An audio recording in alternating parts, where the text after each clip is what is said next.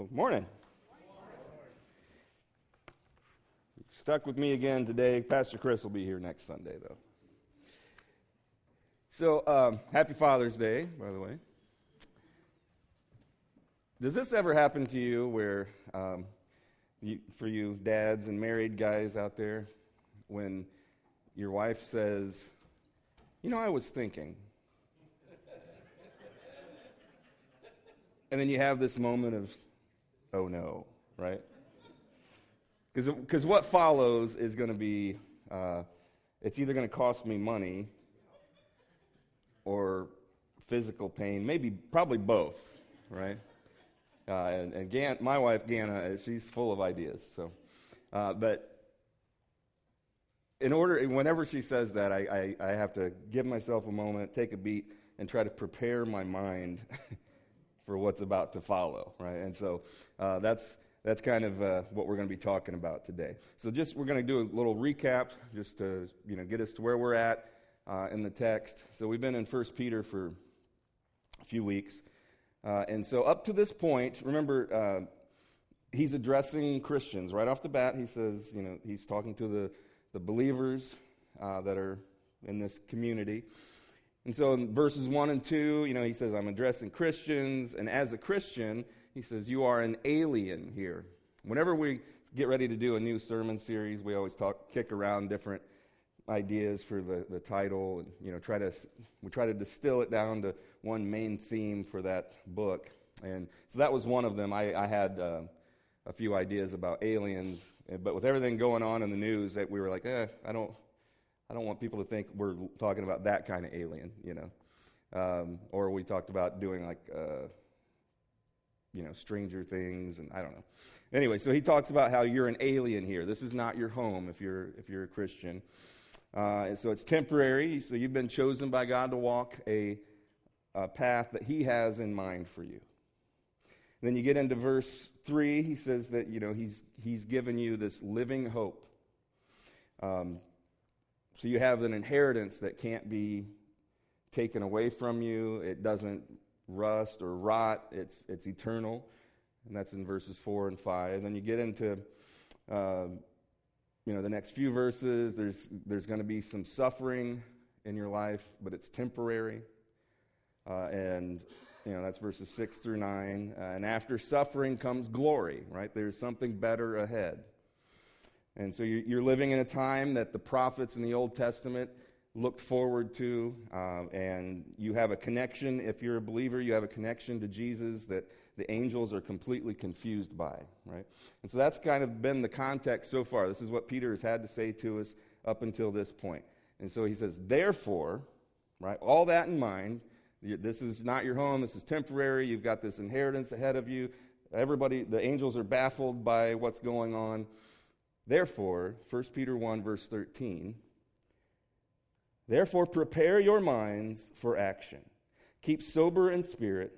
Fix your hope completely on the grace to be brought to you at the revelation of Jesus Christ. As obedient children, do not be conformed to the former lusts which were yours in your ignorance, but like the Holy One who called you, be holy yourselves also in all your behavior. Because it is written, you shall be holy, for I am holy.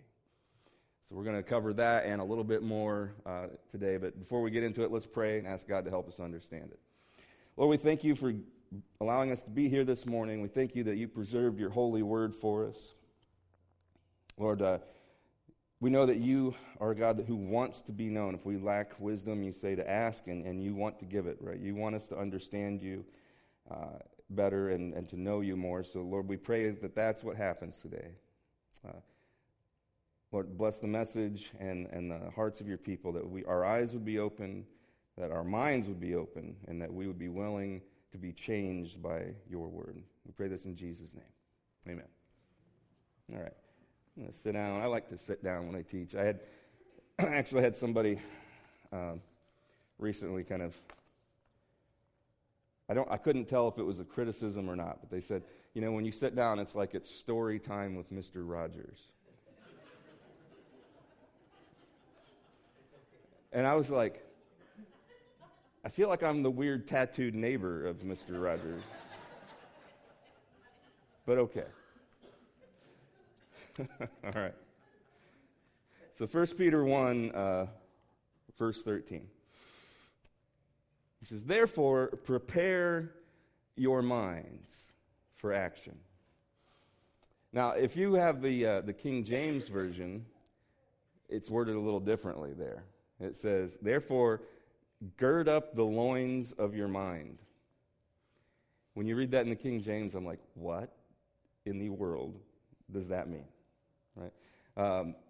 It's actually not a bad translation of because it's a little bit strange in the original language, but the King James went with gird up the loins of your mind, and all that meant in Bible times, the fashion for men was they wore robes. They were almost kind of like dresses.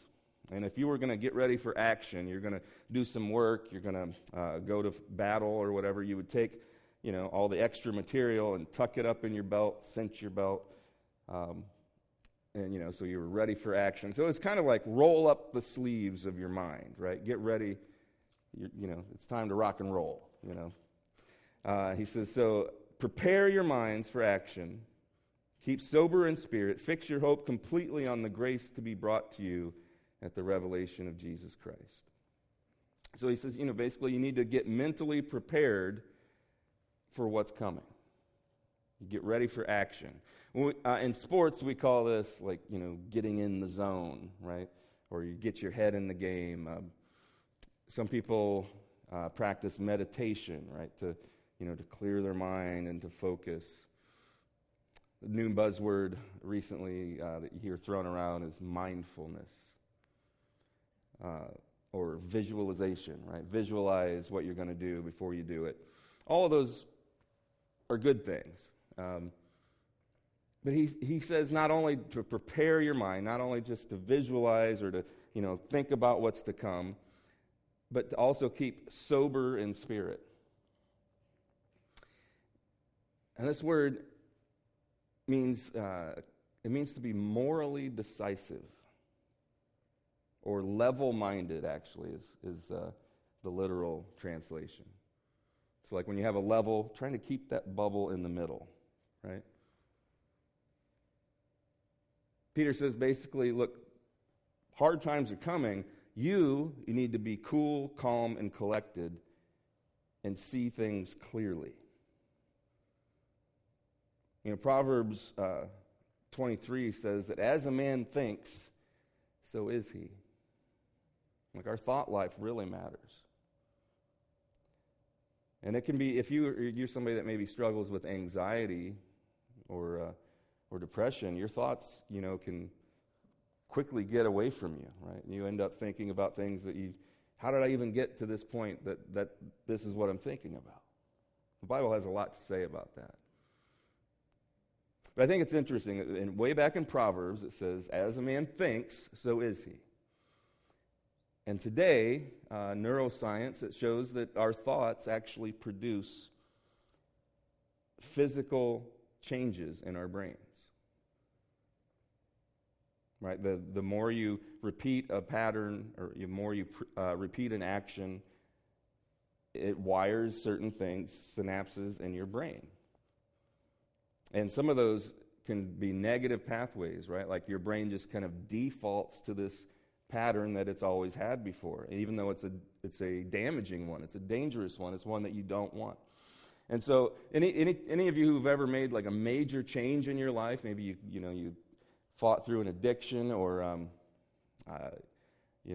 new job, a totally different career path, it can be a real struggle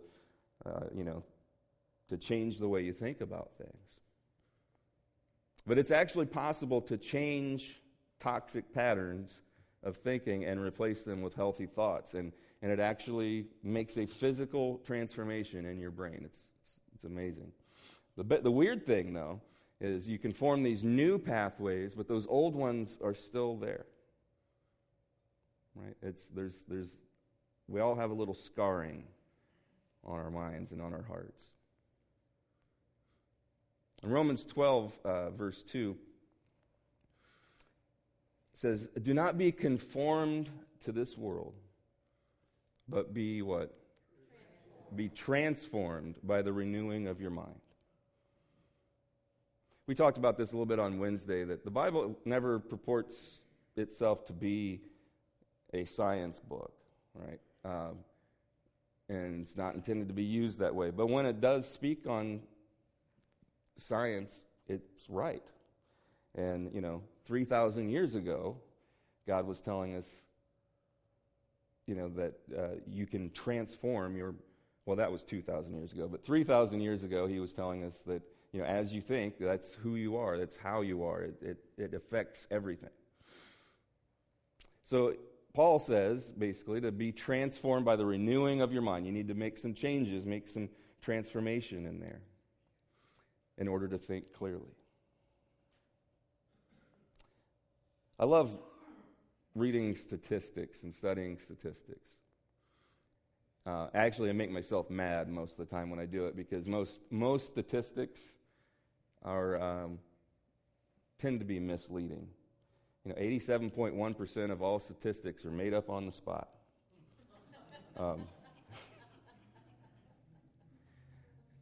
But I saw this study recently. It said that 13% of women think that they are attractive. Not supermodel beautiful, just they use the word pretty. 13% of women think they are pretty. 28% of men think they are attractive or handsome. It's funny that we're a little more into ourselves than the women are, I guess. But that can't be right? Only 13%. So everyone else is just ugly, That can't be. And this study went on to say that 94% of men would change something about their appearance if they could. And 99% of women would change something about their appearance if they could. That's not thinking clearly, right? Because obviously, you have, most of us are apparently more attractive than we think, And it's funny though, like if maybe you've ran into this before, where you tell your spouse that they look nice or they look good in that outfit or whatever, and they don't believe you, or Gannon will say to me, "Well, of course you'd say that," and I'm like, "Yeah." The person who looks at you the most. You should trust my opinion, right? But we don't trust sometimes those who speak the truth. In Luke chapter 8, verse 8, Jesus has something interesting to say about how our thought life works. Is it verse 8 or 8? It's verse 18, yeah. It says, "So pay attention to how you hear. To those who listen to my teaching, more understanding will be given. But for those who are not listening, even when they think they understand, or even what they think they understand, will be taken away from them." So Jesus says it's not just what you hear, but it's how you hear. It's how you hear. It's, do I receive this as truth or just a nice suggestion? Because the more you hear truth, right, the more you should be able to recognize untruth. The more you get familiar with the truth, then things that aren't true should be glaringly obvious. But he says you need to be careful how you hear. In other words, be careful what you take to heart. Right? He doesn't just say be careful what you hear. You're going to hear things that you don't like.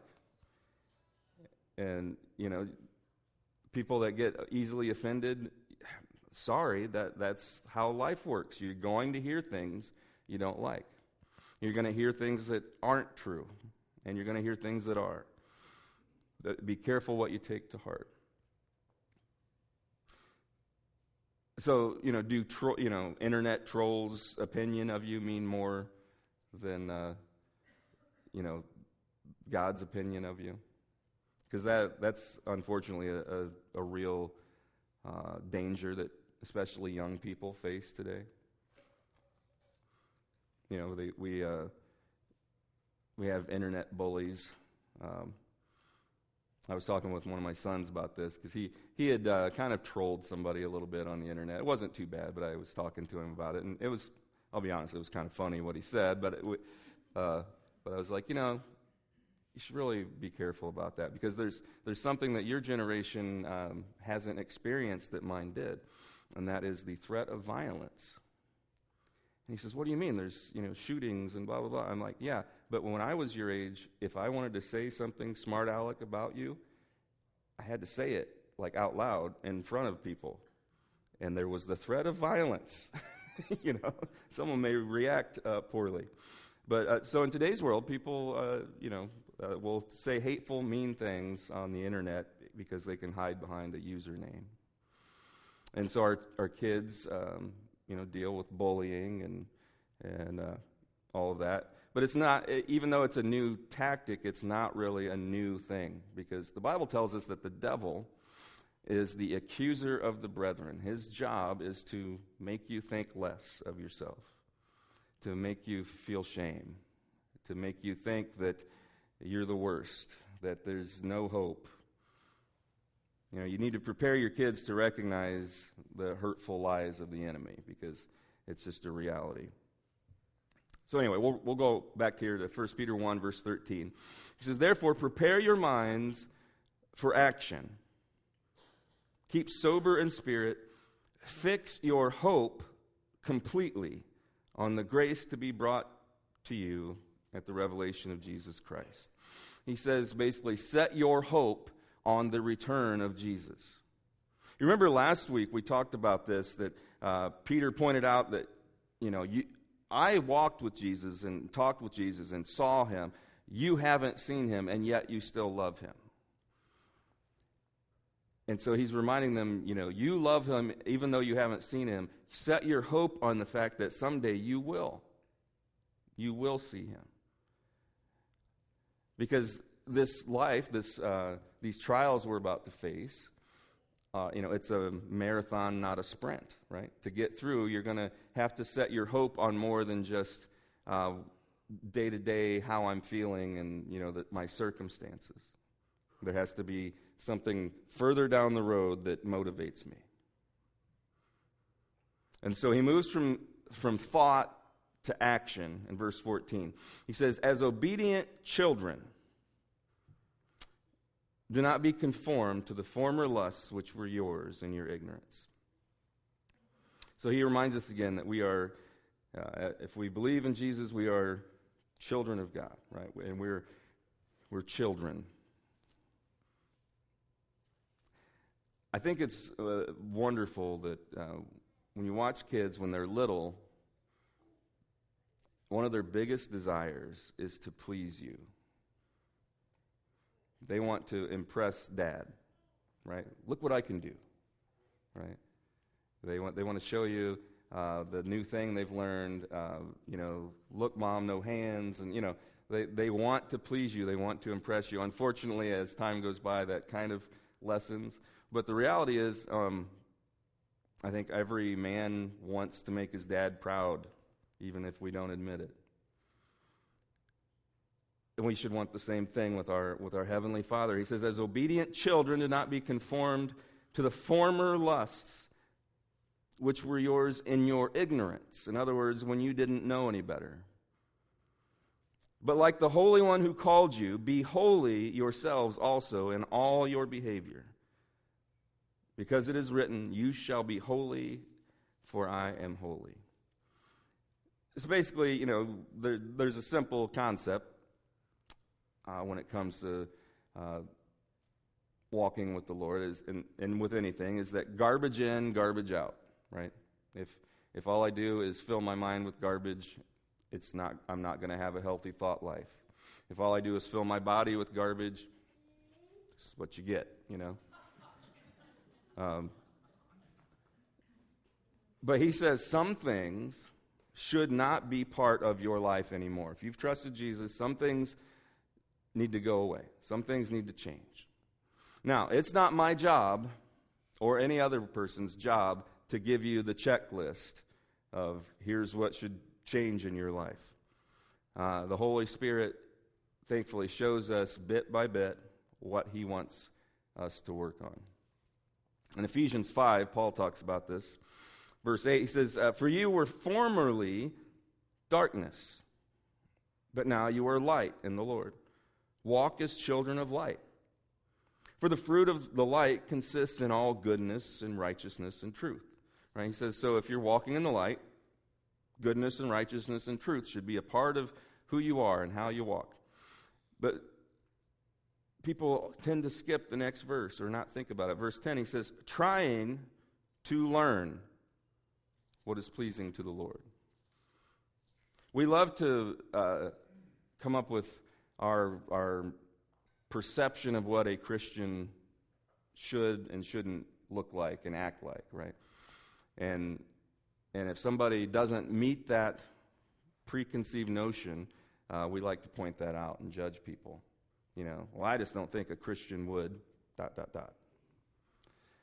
And usually what we like to point out is the sin that we don't struggle with, right?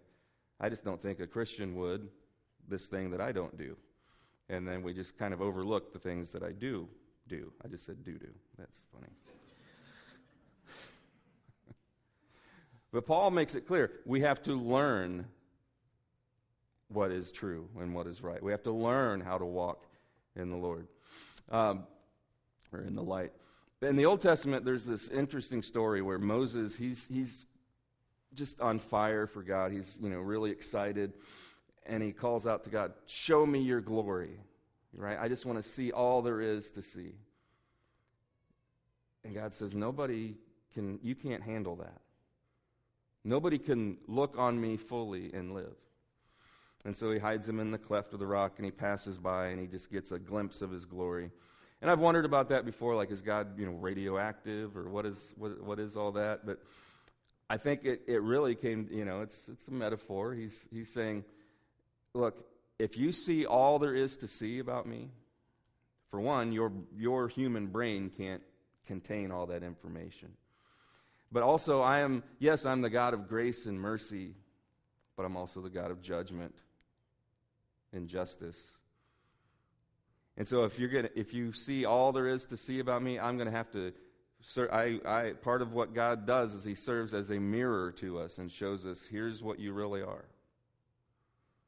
And I'm thankful that he does not show me all of my sin all at once, because if I realized all that was wrong in my life, I don't know that I could handle that.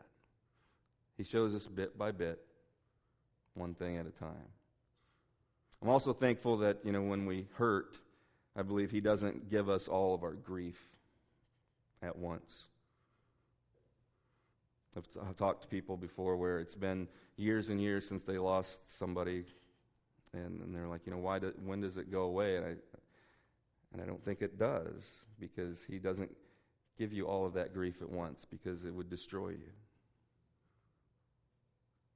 But anyway, Peter says, to be holy, for God is holy, right? Be holy as he is holy. That's such a weird word. If I were to ask you, word association, when I say holy, what do you think of? You might think moly, right? Or cow. I always think of Robin in the old Batman show. He was always like, holy shark bait, Batman, or whatever,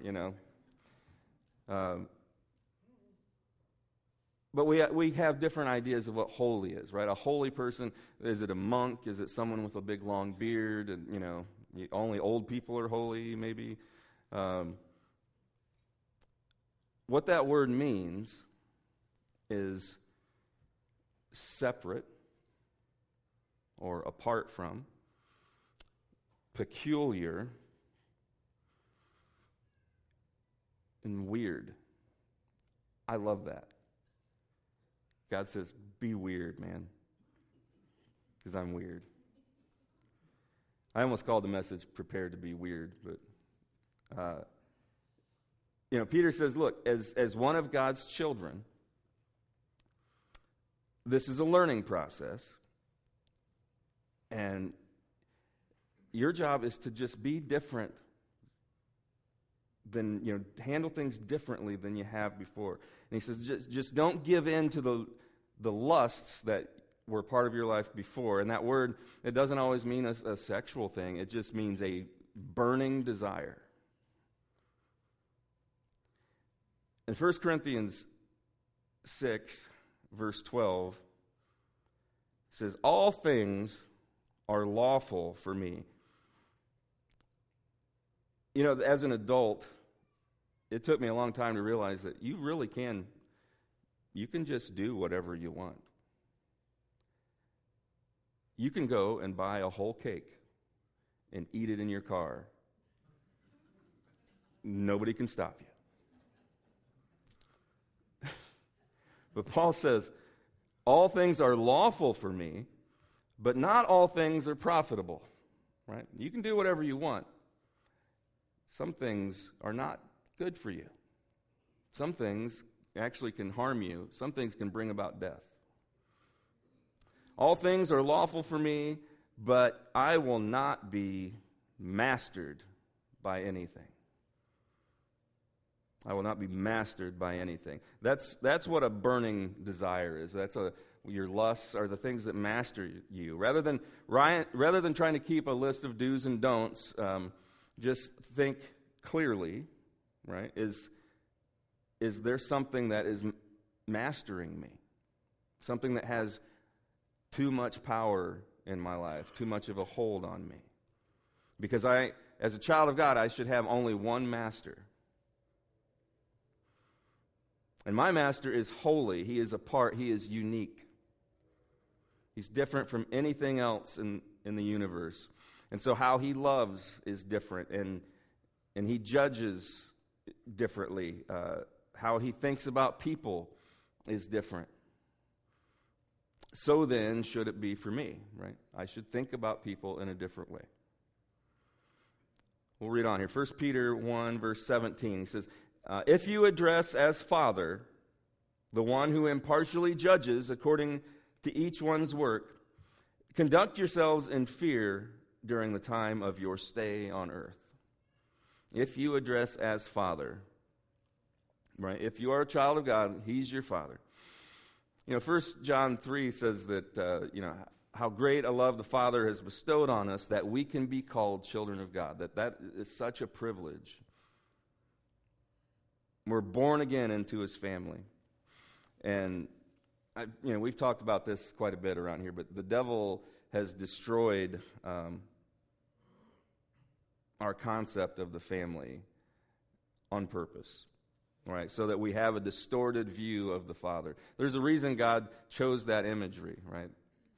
Because He wanted us to understand that He will never leave or forsake you, that He has a plan for you. He wants you to have a life and have it abundantly. He has gifts for you. He may have to discipline you sometimes, but it's always for your own good, because it's never because He just came home and had a bad day.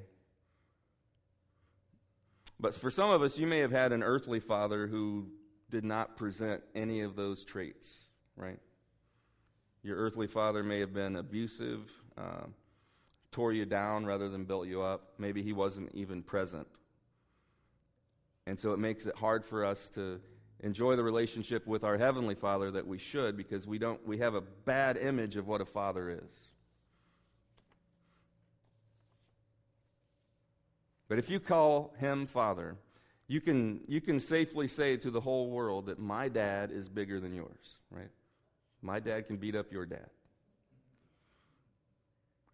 And so if there is an all-powerful, all-knowing God who will judge our every word and work, that should give us pause. Peter says, remember during your stay here on earth, If you call him Father, remember who he is. Verse 18, knowing that you were not redeemed with perishable things like silver or gold from your futile way of life inherited from your forefathers, but with precious blood, as of a lamb unblemished and spotless, the blood of Christ. I want to tell you, describe something to you, and this is I'm not trying to manipulate you, but just so you see things clearly, the lengths that he went to for you. When Jesus was preparing for the crucifixion, we're told that first he was flogged. Now, in Jewish law, that meant you were whipped no more than 39 times because 40 would probably kill you. The Romans had no such law. And a flogging involved basically like a whip that had bits of bone and stone or metal kind of weaved into it. And that whipping would just rip the flesh from your back, usually to the point where parts of your spine would be exposed. So he endured that, then picked up his cross and carried it through town. And then he reached the top of Calvary, and we're told that they pierced his wrists. And there's a nerve that runs through there that's the median nerve that would have to have been pierced when they drove a spike through. And when you pierce that nerve, you know that feeling when you hit your funny bone, right? It's that times like 100 and continuous. It doesn't stop. They would also pierce his feet, and there's a similar nerve that runs through there, so same thing. As they lift the cross up, it drops, the base of it drops down into a hole, and that jolt would dislocate both shoulders. And so his spine is exposed, being rubbed against, rough lumber. He's got both his wrists and feet pierced. And then he's trying to lift himself up so that he can breathe, because when your arms are pulled up like that, it puts pressure on your diaphragm. And so he'd have to push up with his feet to try to get a breath. And then the pain in your feet would be too much, and then you'd let go, and now you're pulling on your dislocated shoulders, and so you push up with your feet.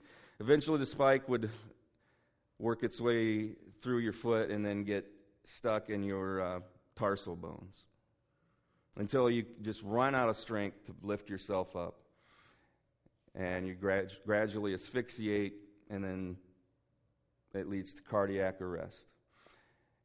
But it's a slow, painful death that he could have felt his heart starting to give out.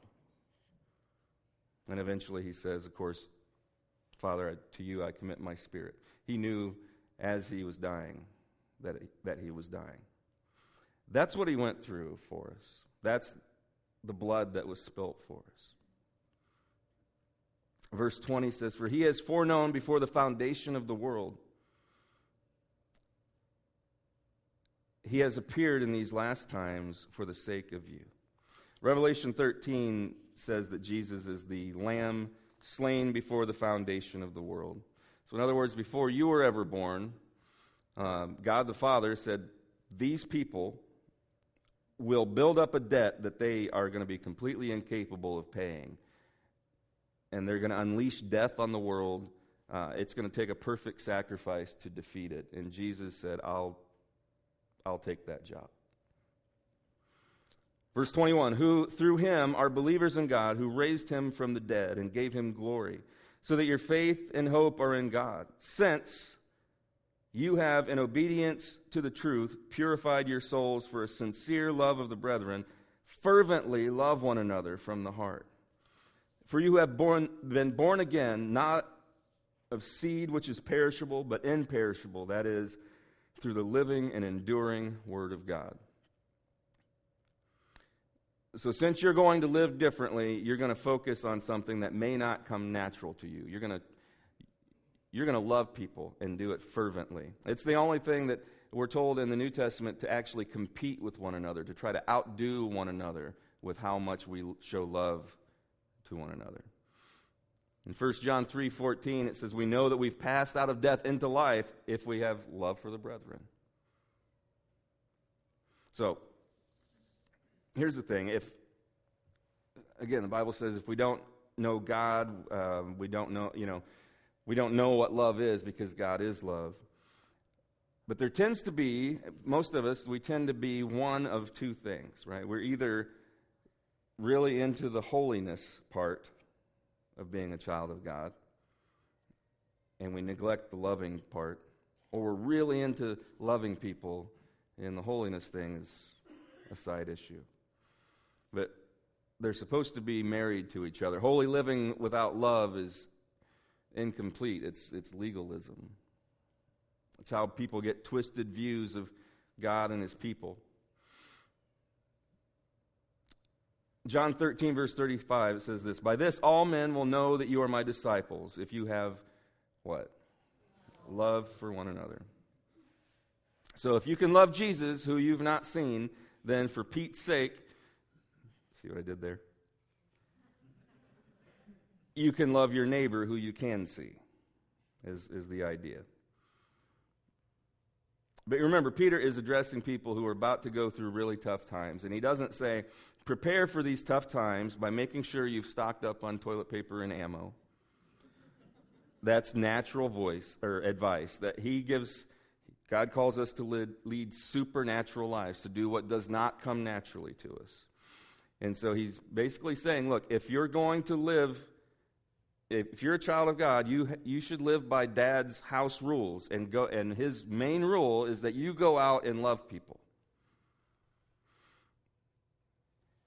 We're running a little long. I'm going to read a couple more verses and we'll wrap it up. 1 Peter 1, verse 24. It's interesting. These verses were in Isaiah 40, which is what we preached on Wednesday. But it says, "For all flesh is like grass, and all its glory like the flower of grass. The grass withers, and the flower falls off. But the word of the Lord endures forever. And this is the word which was preached to you." Right? We need to prepare our minds to be able to recognize truth, right? God's word it endures forever. It has always been true and always will be. In my lifetime, I have seen eggs being part of a healthy breakfast. Then they were high in cholesterol, and then it was just egg whites are good for you. And then it was, well, actually egg whites don't have all the phytonutrients, and it's the egg yolk that's good for you. And then now they're back to eggs are healthy again. I don't know which of those is true, but I do know that everything is temporary except for God's word and his love for you. He endures forever. And so this, whatever you're going through, will pass. So, we're going to leave it at that. Let me pray for us, okay? Lord, we thank you this morning for allowing us to be here. We thank you that your word and your love for us does endure forever. Jesus, if we've been holy but not loving, we pray that you would soften our hearts. If we've been loving but not obedient, show us where we need to change. If we've not been thinking clearly about ourselves or others, transform us by the renewing of our minds. If we've allowed earthly relationships to distort our view of you as our Father, Lord, help us to forgive and to focus on you. If there's anyone listening here or online that hasn't put their faith in you, we pray that they would do so now, trusting you, Jesus, that the payment you made through your sacrifice, by trusting you that you are who you say you are and you can do what you say you can do, that they would be born again into the family of God, moved from darkness to light, a child of the King. Above all, Lord, we pray that you come and come quickly. We pray this in your holy name. Amen. All right, ready? Break.